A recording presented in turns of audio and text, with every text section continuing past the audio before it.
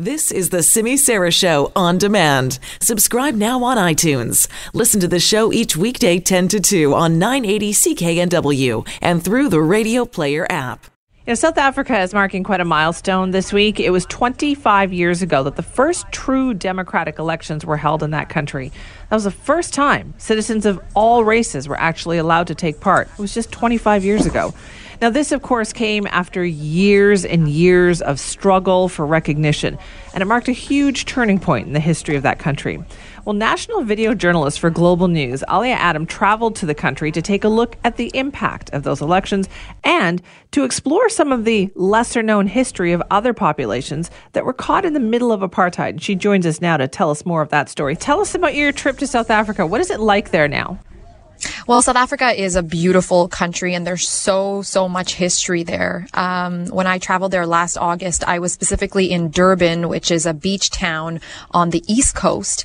And it has a really massive Indian population there. And actually, South Africa has the largest concentration of Indians outside of India. So I really wanted to tell their stories because I feel like that's, like you said, a lesser known story that Indians were actually caught in the middle of apartheid. And they were also considered non-white, obviously, during that era. So how did there come to be such a sizable Indian population in South Africa? Well, that goes back centuries. I mean, after slavery was abolished in Britain, they reinvented slavery, calling it indentured labor. And a lot of Indians were kidnapped or promised that they would have a better life in South Africa. But in fact, they were forced to work in really awful conditions in sugar plantations. And they were bound by a 5-year contract that put them there. And after the 5-year contract, a lot of them couldn't afford to go back to India, and many, about 60%, actually stayed in South Africa and built a community there from there. And from there, the population really grew. So how were they then treated during apartheid? Because we tend to think of that as kind of black versus white. Was there another class created, or were they all lumped in together? Like, how did that work?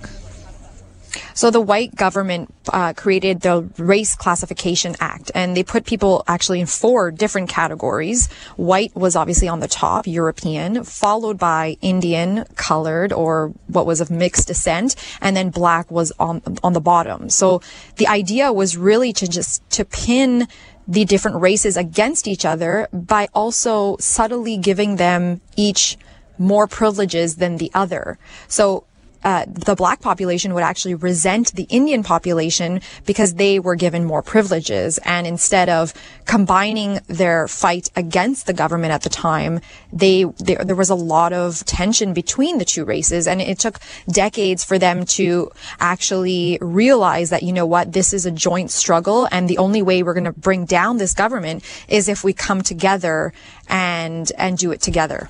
Interesting. So was that, would you say, like a more recent development in South African history?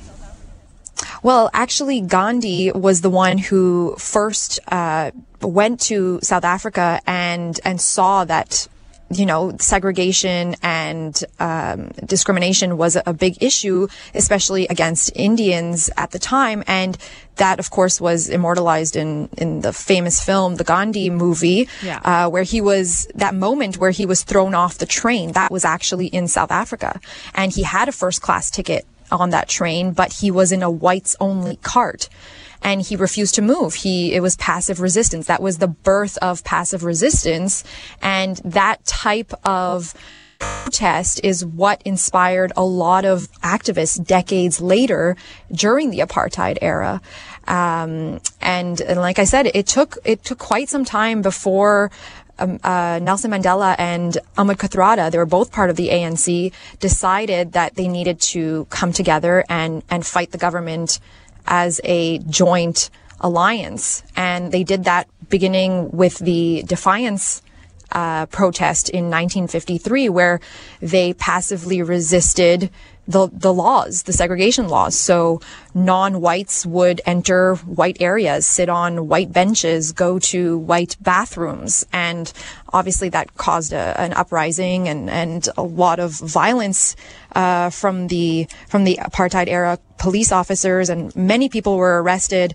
But it just went to show that the two races, all the races, could combine their fight and be stronger in that way. Interesting. Okay, so you're exploring a lot of this in your series that can be found online. What did you learn? Like, are there lesser known kind of heroes on the Indian side of the story as well? Well, that's just as I mentioned, Amit Kathrada was one of Nelson Mandela's closest friends till Nelson Mandela's dying day. They were very close friends, and it's not very well known, but Amit Kathrada spent much of the time in prison. He also spent 27 years in prison, and a lot of it was with Nelson Mandela on Robben Island. So their friendship really grew after that joint alliance that they decided on, and they just they stayed very close together throughout the years. Is that something that's recognized in South Africa as part of the history, or is it kind of not as well known as obviously the story of Nelson Mandela? Well, actually, Amit Kathrada is very well known in South Africa. There are schools and street names and statues and foundations under his name. It was really here in the Western side that I realized that those stories hadn't been told as much as the others. And when I was pitching the story, actually, a lot of my colleagues had no idea that Indians were part of this struggle at all. Interesting. So is that becoming better known then, do you think, outside of South Africa now as well? Well, hopefully with stories like this that I publish and more awareness about all the people that were held back due to the apartheid. Hopefully the stories will grow. Yeah. What is the struggle like today, though, Alia? Because I'm sure it's not a perfect situation, right? South Africa still struggles, and there's still a lot of problems there. Of course. And I mean, I spoke to a lot of experts about 25 years later looking at South Africa. Is it really the rainbow nation that Mandela envisioned?